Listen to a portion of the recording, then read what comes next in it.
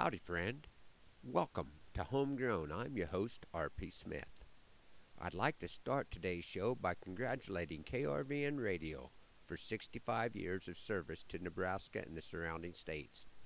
The weather events of this past week show how forward-thinking the farmer and rancher members were in wanting to have a station that served the needs of agriculture.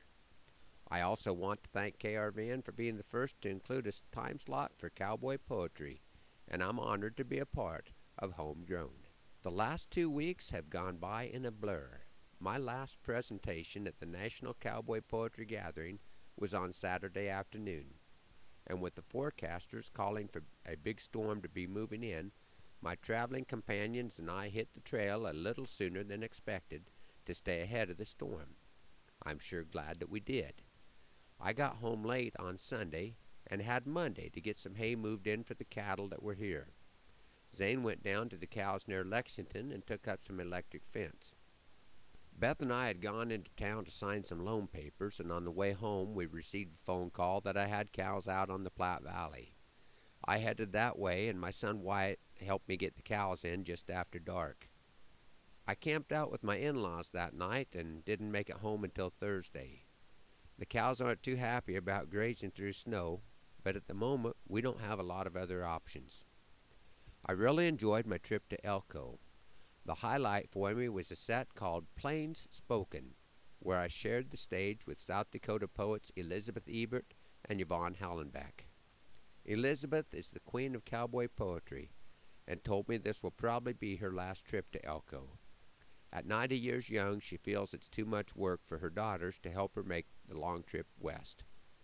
I can't tell you how much I appreciate the encouragement and example that Elizabeth has been to me, and I would like to share a poem from her book, Crazy Quilt, that she calls Two Viewpoints at Weaning Time.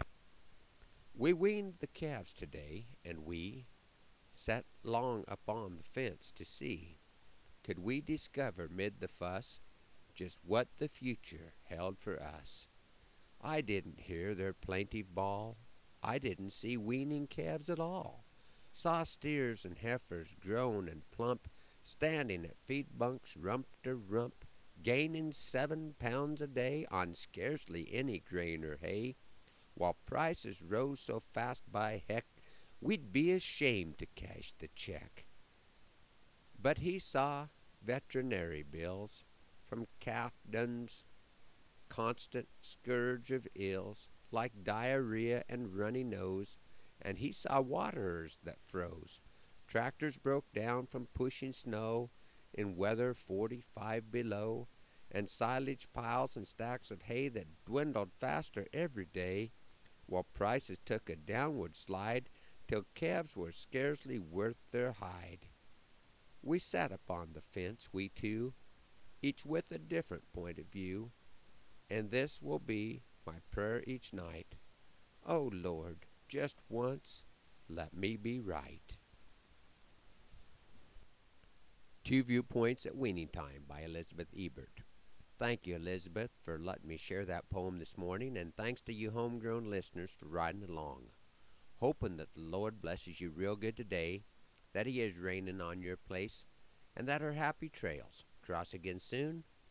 I'm R.P. Smith.